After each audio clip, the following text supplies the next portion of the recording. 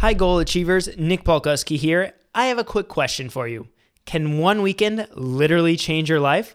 Well, one weekend changed the lives of over 200 people last year when they attended Hal Elrod's Best Year Ever Blueprint live event, and Hal is doing it again this year. You can get all the details and reserve your spot at bestyeareverlive.com. Last year's event showed that one weekend truly can change your life. Since the event, Tim Cornwell has lost 42 pounds, Heidi Murray more than doubled her income, Stephen Christopher increased his revenue by over 500%, and those are just a few examples from hundreds of incredible results created by last year's attendees. Don't miss out on your chance to make 2016 your best year ever. Head to bestyeareverlive.com and register now. Welcome to the Achieve Your Goals podcast with Hal Elrod. I'm your host, Nick Polkowski, and you're listening to the show that is guaranteed to help you take your life to the next level faster than you ever thought possible. In each episode, you will learn from someone who has achieved extraordinary goals that most haven't. He is the author of the #1 best-selling book, The Miracle Morning, a Hall of Fame business achiever, an international keynote speaker, ultra-marathon runner, and the founder of VIPSuccessCoaching.com, Mr. Hal Elrod. All right, goal achievers, welcome to the Achieve Your Goals podcast. This is your friend, your host, whatever you want to call me, Hal Elrod. And today, the gentleman that I'm bringing on is, how do I put this? He's changing my life, so that's kind of cool. I love bringing people on. You know, sometimes I get to bring somebody on who I've looked up to and admired for years. Our guest today, I haven't known him for years, but in the last, 6 months, maybe about a year that I've known him, he's radically changing my financial life. And so this episode is going to be about how to achieve a specific goal, and that is your financial goals. We know we all have a lot of goals. We have goals in areas of health and wealth and relationships and all of these different aspects, happiness and business, personal, professional, you name it. But every single one of us has financial goals. I would say it's pretty safe to say that if you live in America, at least, and I know we have listeners all over the world, but if you live in a civilized country, right, you've got probably some financial goals and some things that you want to achieve, whether it be financial freedom or you want to be a millionaire, whatever that is for you. Well, our guest today is Garrett Gunderson, and Garrett Gunderson is the founder and chief wealth architect of Wealth Factory, a company that I have hired to help me with my finances. He is a New York Times best-selling author of Killing Sacred Cows, Overcoming the Financial Myths That Are Destroying Your Prosperity. And he's personally helped countless business owners create efficient wealth strategies that fit their unique strengths. That's what I love about him. He's dedicated his career to debunking many widely accepted myths and fabrications that undermine the prosperity and joy of millions of hardworking, honest business owners. And the firm he ran before Wealth Factory, called Freedom Factory, was named to the Inc. 500. You may recognize Garrett from his appearances as a guest contributor on CNBC, Fox News, ABC, and many others. I've seen him speak at events. He is the man. So Garrett Gunderson, welcome to the Achieve Your Goals podcast, my friend. Thanks for having me. I don't know if people would have seen me on CNBC unless they watched me once. I got kicked off because apparently they don't like you to tell you exactly how it is. They want you to follow a certain system, but I don't do that. Obviously, with the name like Killing Sacred Cows, I'm out there to kind of call out what's really going on and help empower people. So love spending some time with you. And I got to hear you speak recently, and you were the first speaker in a huge lineup to get a standing ovation. So love your energy, love what you're about, and everything that you're doing. Good start to the show, Garrett. I'll have you on like once a week. This is great. Sweet. I like the start. So no, and you know what? You just brought something up. The way that you approach finances, debunking myths and really kind of being truthful about it. It reminds me of. Are you a fan of the movie The Matrix? I love The Matrix. Part 1, Part 2, Part 3 could kind of go away, but I love Part 1. Part 1, yeah. So, well, The Matrix, I loved it as a sci-fi movie, but then years later, I saw some behind-the-scenes interviews with the brothers that created it, and the metaphor of what the movie really meant, it was the idea that the Matrix, and if you haven't seen the movie, see the movie, and if you and just follow along, you'll figure this out. But right, the idea is the Matrix is that all human beings were plugged in. You know, the movie was this sci-fi movie. They're plugged into this Matrix where they're fed the information, how to think, how to feel. It's not real. And it really, the Matrix was in a lot of ways kind of like the government and the media, right? And we're fed these ideas of, you know, for example, you go to school, then you go to college, then you get a good job, right? Well, you look at how many millions of Americans went to school, went to college, and now they can't get a good job, or the good job they got with their college degree isn't paying them nearly enough to support themselves, and their student loans have ruined them financially, right? So this idea of this Matrix, this, you know, the prescription industry, and I'm not, this isn't really a controversial show. In fact, in the last minute, it's probably the most controversy I've created on the show. But the point is, look what I've done to you. Look what you've done to me. Yeah, that's right. You're rubbing off on me. But no, the point is, I do feel really strongly about that we can't just follow societal norms and think that life's going to be okay, because it's not. And so I brought you on today to the financial aspect of the Matrix. Let's unplug our listeners. But before we do, who are you, Garrett? Tell us a little about you, man. You know, and I'll tell you, we're all born with unlimited potential. Like, I really believe that, but most people settle for mediocrity. Right, somewhere along the way, they decide, like, I'm just gonna follow the system. I'm just gonna do what I'm gonna go to school and do what everybody tells me to do. So when did you become different? Like, what was your life like growing up? And then at what point did you decide, like, there is more available to me in this life, and I'm gonna take advantage of it? Well, I started my first official business when I was 15 years old. It was a car detailing company, and I guess you'd have to even understand that I'm from a small coal mining town called Price, Utah. It's in Carbon County. Yes, Carbon County, so obviously leaving a carbon footprint with all the coal and everything. But, you know, I really grew up in this small town, but I started a business detailing cars because my dad, as a coal miner, would bring home the surface vehicles, and I would clean them up before the bosses would come into town. And my mom worked at a credit union, and I would clean the repossessed vehicles so they could sell them for more.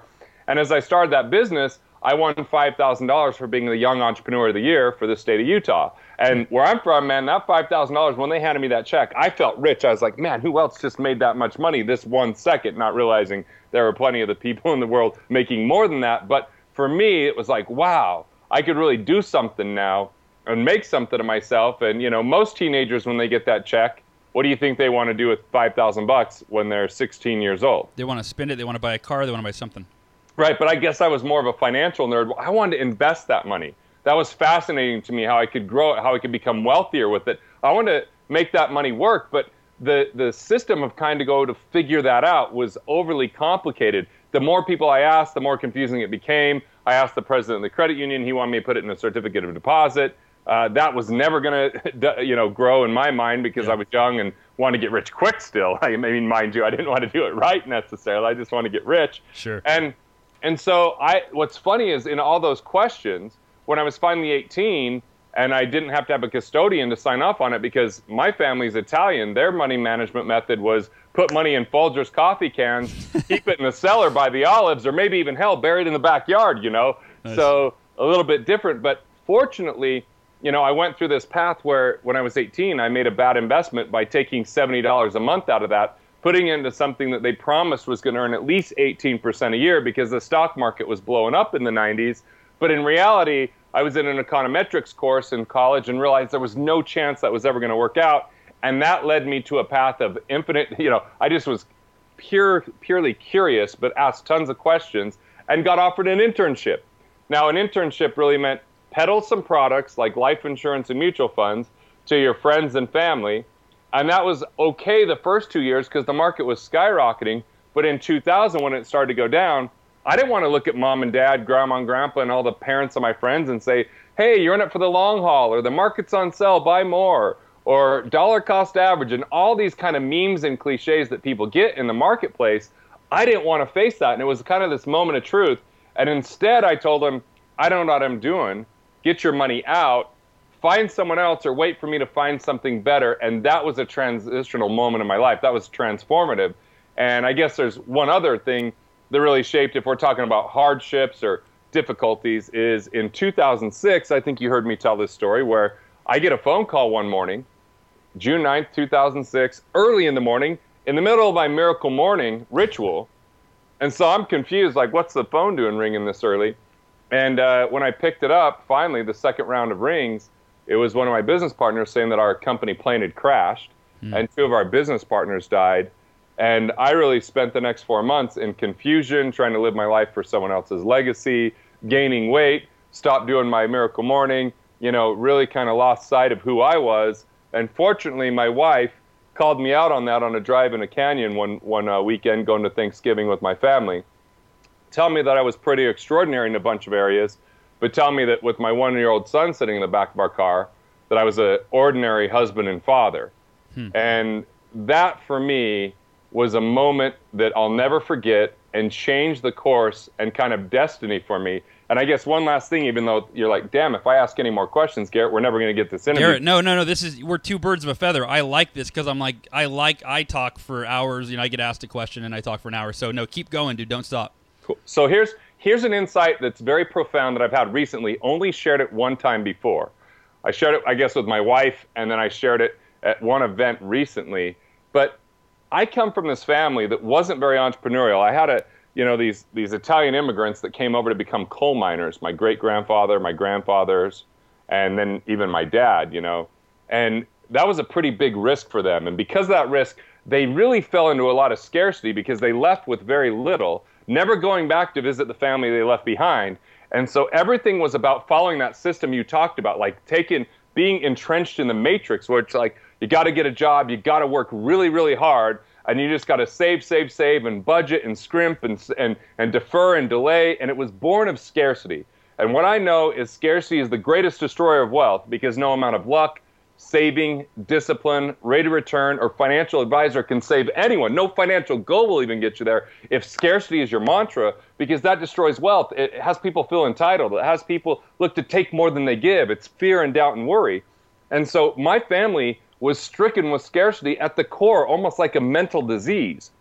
And my grandfather was the first one to somewhat step out of that just a little bit, because when he retired from being a coal miner, he still had a small business that was a TV repair shop in East Carbon, Utah, and he helped people get Zenith TVs, and they helped fix them.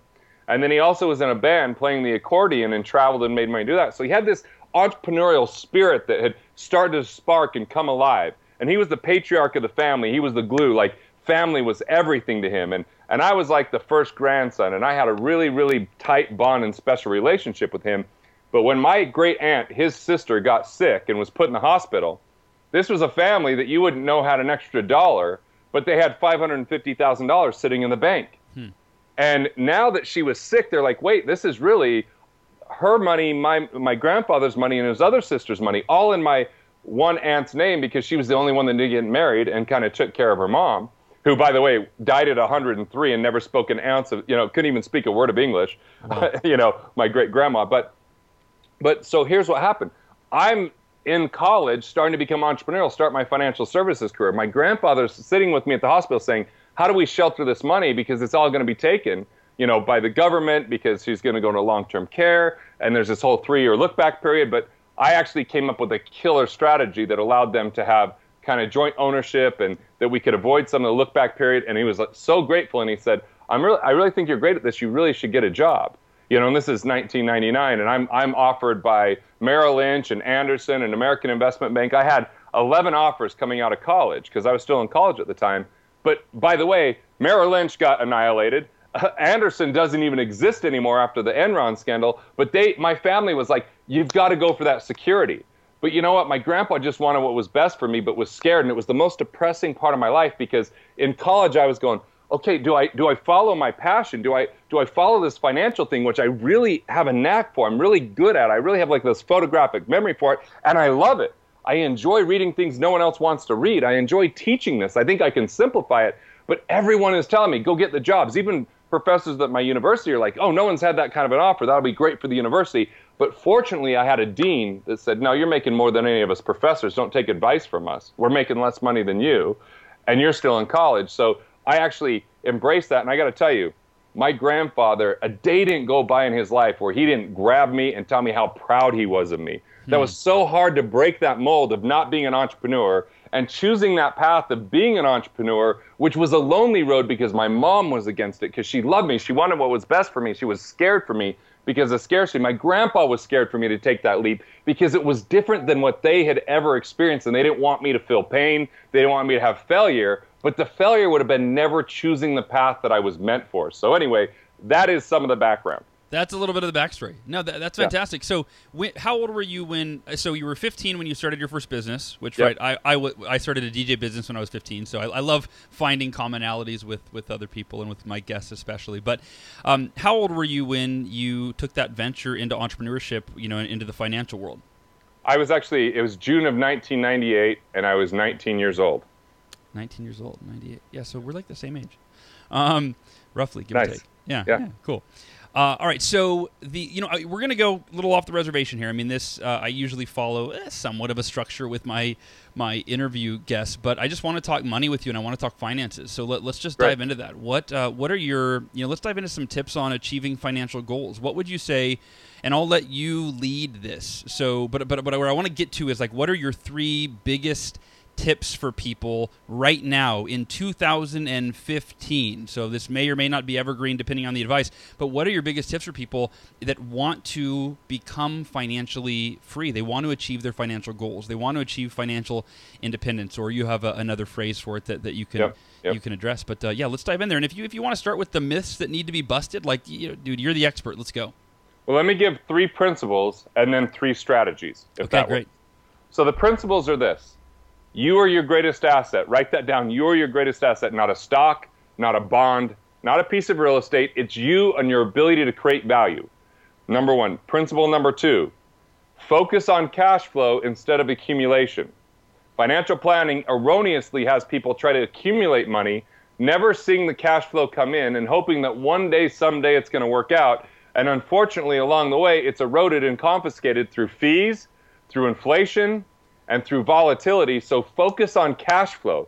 Cash flow is the king, and if you get there, well, really what we want to do is help people create economic independence where cash flow comes in every single month to cover basic expenses, because then you can swing for the fences in any other area of your life knowing that you have your foundation handled. So cash flow over accumulation is number 2.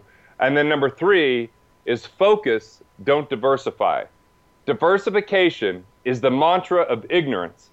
Diversification is basically admitting you don't know what's going to work or what's not going to work, so you spread yourself thin, and no one ever became wealthy because of diversification other than financial planners that preach it for you to give them your money. So focus, don't diversify. Andrew Carnegie said, and even this guy BJ Palmer said, you put all your eggs in one basket and insure that basket well.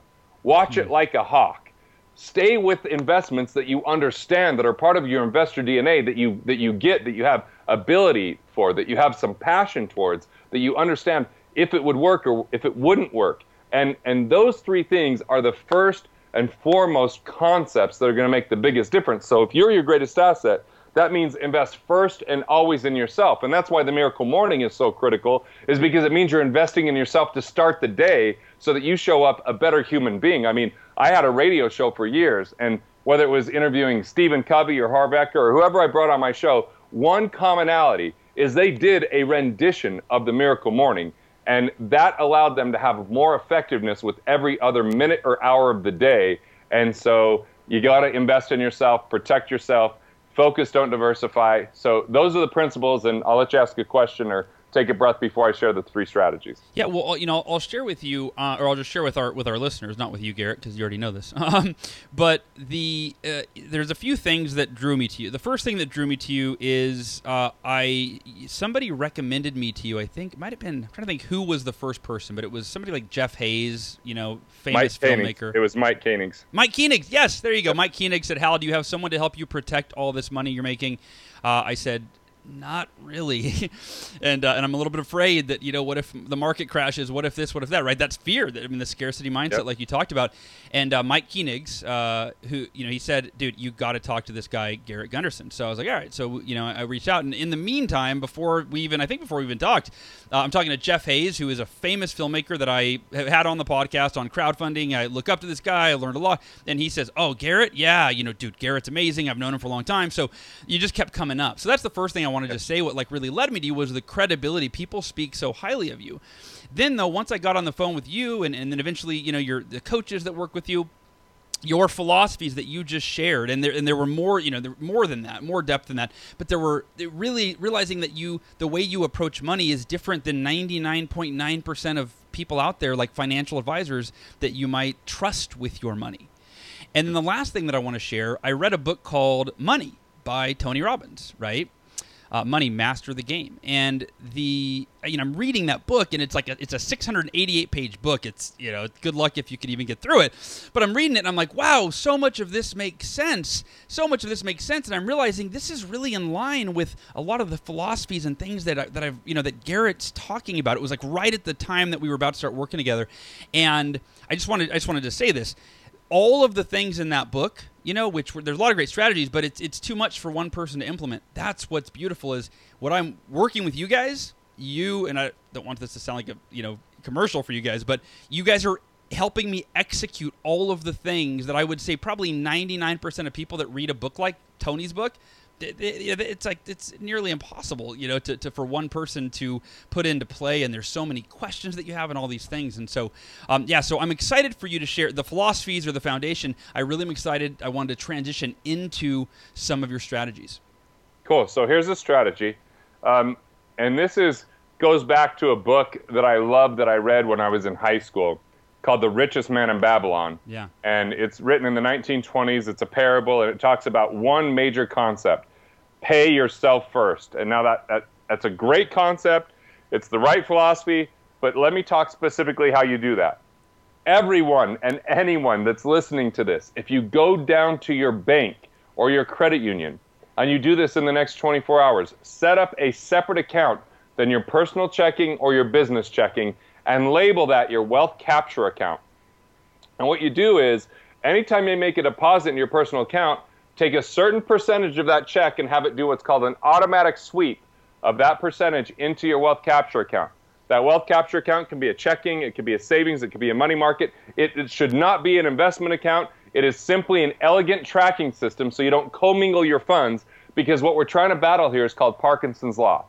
Parkinson's Law, it works with time or it works with money. With time, if they say, get this done Friday by 5, when do most people get it done? Friday just before 5. 4:59, Yeah, 4:59. So really in money, it means if you have an increase in income, your expenses will rise to meet or exceed that increase if there's no infrastructure to capture the increase. So a wealth capture account is simply an elegant way to automatically take and transfer money to pay yourself first. This is the first critical component of building more wealth and achieving your financial objectives and goals. Then, the second thing that you do is you set up a wealth creation account. So a wealth creation account is a system that we call cash flow banking, because the problem with a wealth capture account is if it's a savings account, it's earning a lot less than 1%. The earnings are, taxable. It's exposed if someone ever sues you or whatever, and there's not many benefits to it. A cash flow banking system can take that and get maybe 4% guaranteed, maybe upwards of 5.5% on the money. It's tax favored. It's the same thing a bank would do. If you deposited money in a bank, they would take a third of the reserves and put it to cash flow banking. So you set up a wealth creation account. I don't have time to go into all the detail here, but you can go to cashflowbanking.com to learn more about this so you can enhance your savings. And then the third step, or the third phase, is the phase that I love, because we said you're your greatest asset. You've got to invest in yourself, and part of that is enjoyment of life along the way. This whole notion of retirement means to take out of service. So that's the definition of retirement. Who's excited to get taken out of service? I mean, the quickest way to death for healthy people is to stop working, because you lose purpose, you lose control over earning money, and it's hard to spend time with relationships if you're worried about if interest rates or inflation or taxes are taking too much of your money. People stop doing the things that they said they were going to do all along in their life and miss out on memories along the way. So set up a lifestyle account. So we're at the bank, set up 2 accounts, a wealth capture account and a living wealthy account. And you take a small percentage of your income, I don't care if it's 1%, 2%, or 3%, and start funding your living wealthy account. And here's the rule. Anytime money's in there, you can spend it on whatever you want to, not based upon what someone else says is a good expense. If someone else says it's a waste to fly first class, but you love flying first class, fly first class with the money that's in that account. If you love nice clothes, If you're a foodie and you love great restaurants, if you like nice cars, use that money to upgrade your lifestyle and enjoy things along the way. That is absolutely critical. I call that value-based spending. All this helps you defeat the myth of budgeting. Budgeting is about constraint, and no one shrinks their way to wealth. So budgeting gets us to think about what we can cut out and what we can eliminate. But the thing is, value creation is the catalyst in the world that creates exchange, and it's exchange that creates wealth. Therefore, dollars follow value, and budgeting squashes value. So don't budget things out of your life that are important, like investing in yourself. Like if you bought Hal's book, and that helped you to start a ritual that allowed you to be a more productive individual, that $20 was maybe if it wasn't in the budget, but what does it add to your life by doing it? I want you to think in production, not reduction. I want you to think about improving your life, which is this Living Wealthy account. And Hal, as you know, one of our expertises is helping people find where they can save on tax, save on interest, save on insurance costs, all these areas, so that they can fund these accounts without having to constrain, defer, delay lifestyle today. I love it. I love it. That is something that, what you're talking about right now, I think that we have this with that scarcity mindset. I know I used to have that.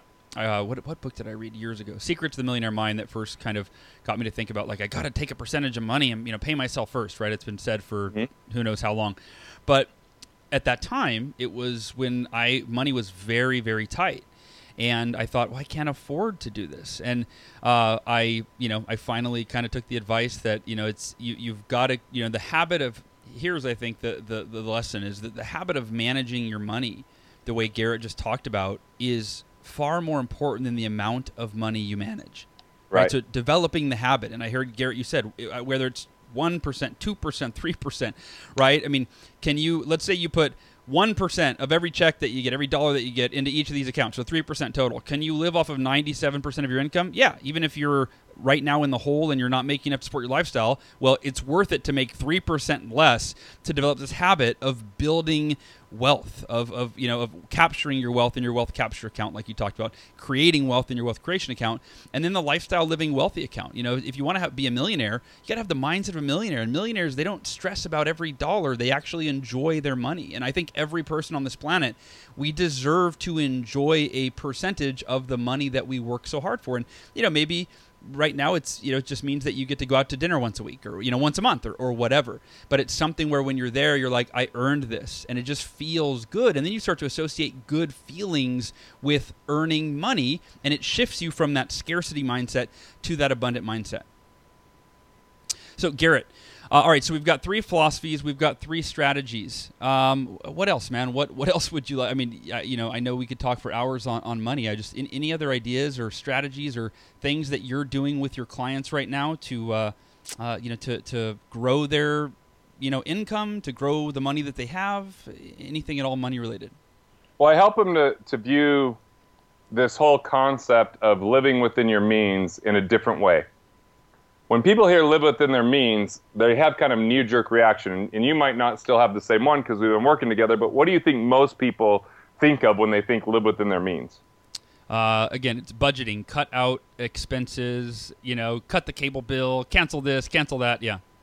Yeah, so that's what most people think, but there's 2 other ways to live within your means. One is to be more efficient, have the right structure with your insurances so you save money there. Get better interest rates by improving your credit score and renegotiating the interest rates. Save on taxes by getting more proactive with your strategy. Find the hidden fees and commissions. Just get more efficient with your money and put more in your pocket. Or the game-changing thing is to expand your means. Think of ways that you can earn more by delivering more value. And it's simply this question. How can I impact the people that I'm reaching right now at a deeper level? Or how do I reach more people, therefore impacting more overall? And that is really the way that we earn money. That's the simplistic version of it.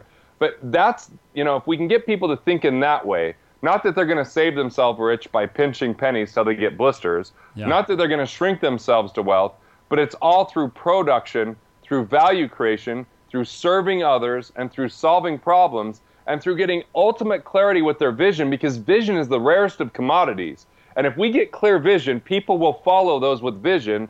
And vision drives value, and dollars follow value. So it goes back to that equation. We want to facilitate exchange. If you facilitate exchange because you provide something so valuable people exchange money for it, you're going to be wealthier. The wealthiest people in the world didn't get there because they saved themselves rich. I used to follow that advice of the millionaire next door, living so cheaply that I had 14 rental properties and lived in a rental myself. I didn't buy any new clothes for the first 3 years out of college. And I got married shortly after college. I didn't even buy new clothes for my wife, even though she was a teacher. And her mom had to buy her new clothes because she didn't have appropriate clothes to be a teacher. I mean, it was like I was so plagued by scarcity, I was going to become a broke millionaire, just like Ebenezer Scrooge. And there's a lot of people that get in that mindset of double coupon clipping and saving on the cable bill, like you mentioned. And yes, that's an okay practice to do every now and again. But if that becomes the main way you view the world, you miss out on the richness of life and the value that you can bring and the gifts that you deliver to this world that have the most riches awaiting for you. So that's the key. Refine your skills, increase your ability to deliver value, impact people in a meaningful way, and you'll make a lot more money doing that rather than just cutting things out.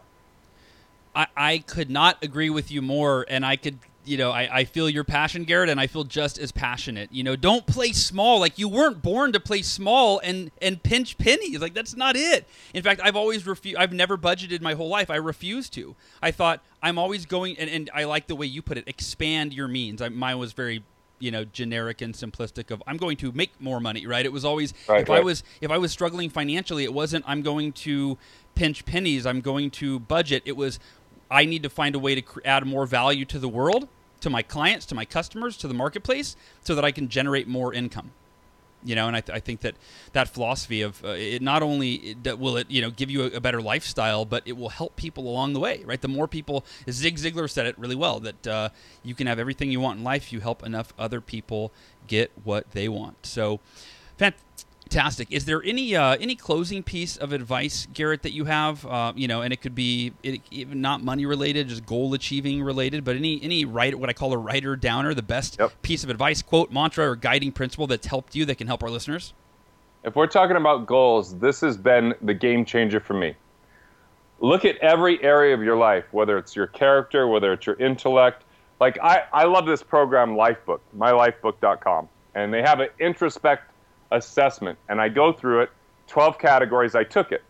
When I took it, I found out there were 2 areas of my life that were lower or average, and every other area was above average. So the 2 areas at the time were my marriage and my health. And I was like, okay, well, let me take the area that I'm strongest in. And at that time, I'm looking at it was definitely my business. My business is rocking and rolling. Things are going good. Hitting New York Times, Inc. 500. I'm going, awesome. What am I doing in my business that I'm not doing in my health or my marriage? And what I found was we all have our own success formula. And so the success formula that I discovered, for me, it might be different than it would be for you, Hal. We all kind of have our own things that matter.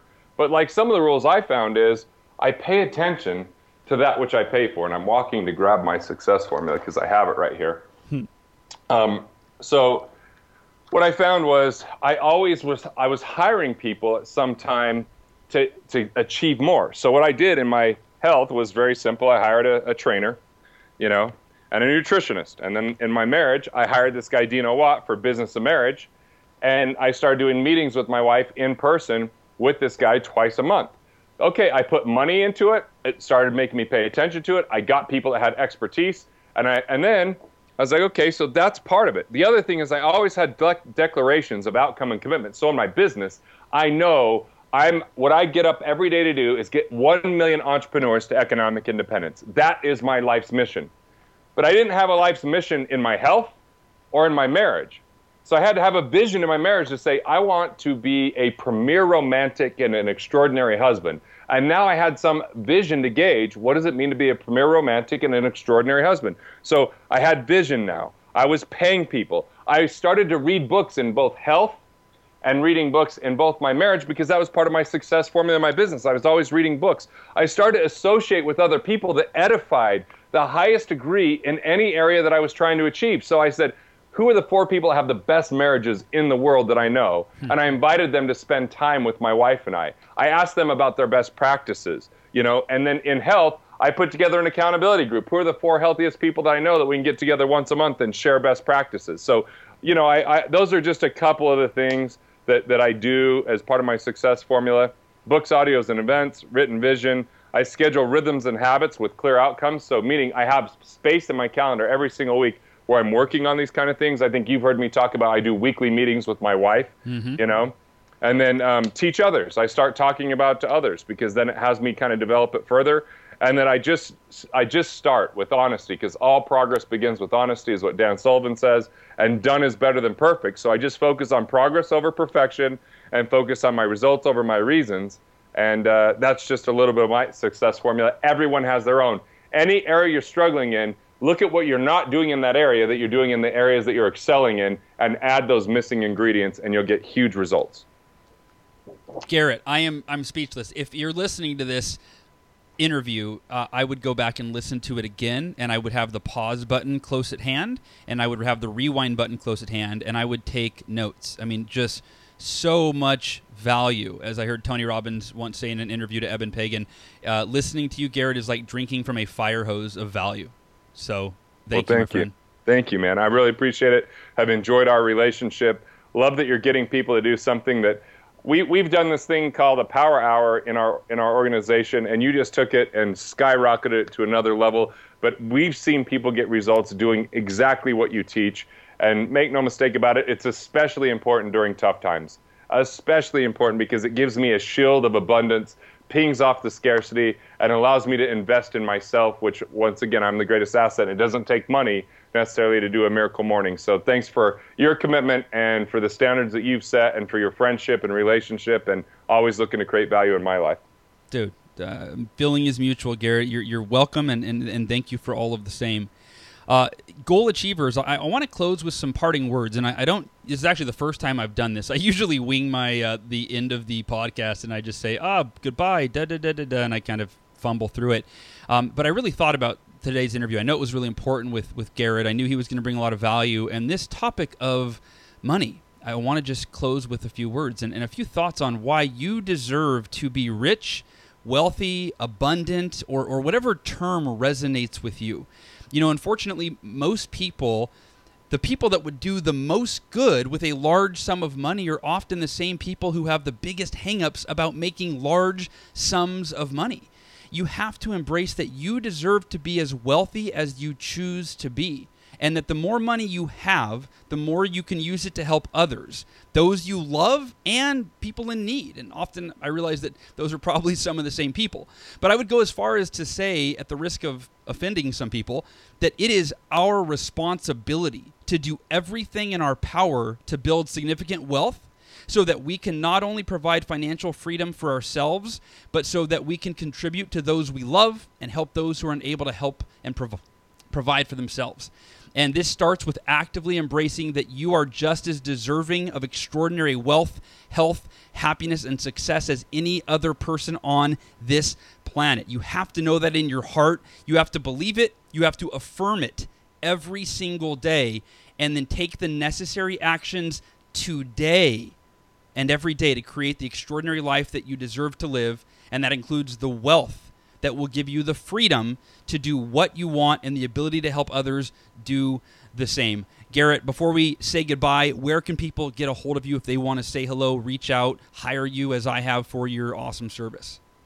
Wealthfactory.com is our website. There's some killer resources, including a cash flow guide to inject more cash into your life without having to work harder, without having to cut back, without having to take more risk, just having a different set of eyes and some of our expertise to put that into your life. And there's even, if you dig around on the site, you'll find some of our investing tools to help you be a better investor and avoid risk and do true due diligence, because that's hard to find in the world of finance. So that's probably the best site for people to go to and check out. And look for my book. It's not out yet, but Budgeting Sucks. I'm definitely coming out with that book. Just finished the manuscript. So excited. I really feel like it's revolutionary, and I think it's going to be even better than the New York Times bestseller Killing Sacred Cows. So nice. When does that come out? Because this actually interview might. Yeah. When does it come out?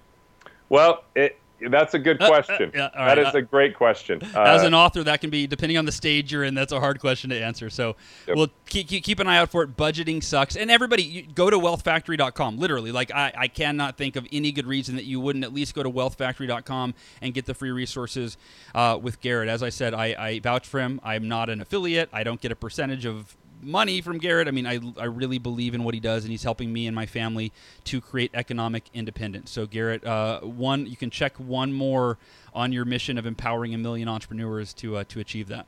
Awesome. Thanks, man. All right, brother. Goal Achievers, I will talk to you next week. Thanks so much for tuning in. I love you. I appreciate you. Take care.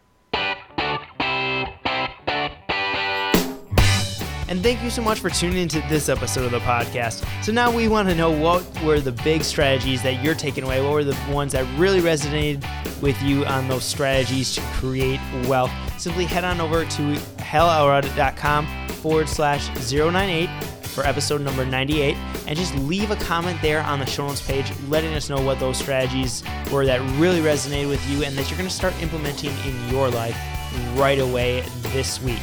Also, if you haven't done so yet, please go subscribe to the podcast on iTunes by going to halelrod.com/iTunes, clicking the little subscribe button, and then leaving a rating and review, because rating and reviews are truly the best way for you to show your appreciation for the show, because they help other people find out about us and decide if this is the podcast for them. And if you haven't done so yet, I highly recommend that you go over to bestyeareverlive.com and find out more information about the Best Year Ever Blueprint live event. We only have a couple more seats left. Yeah, there's a good chance that we might be completely sold out by the time you head on over there. So be sure to get your tickets today by going to bestyeareverlive.com. And now it's time for you to go out there, take action, and achieve your goals.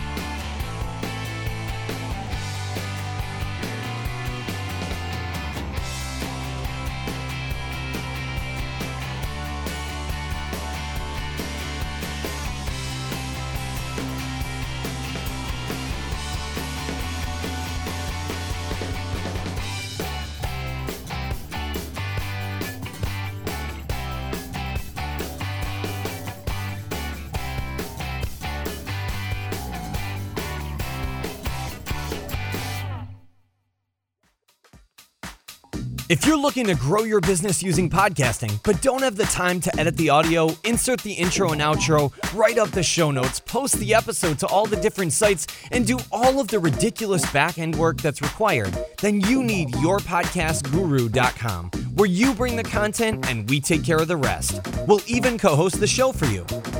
Visit yourpodcastguru.com right now to explode your audience and crush it in the podcasting world.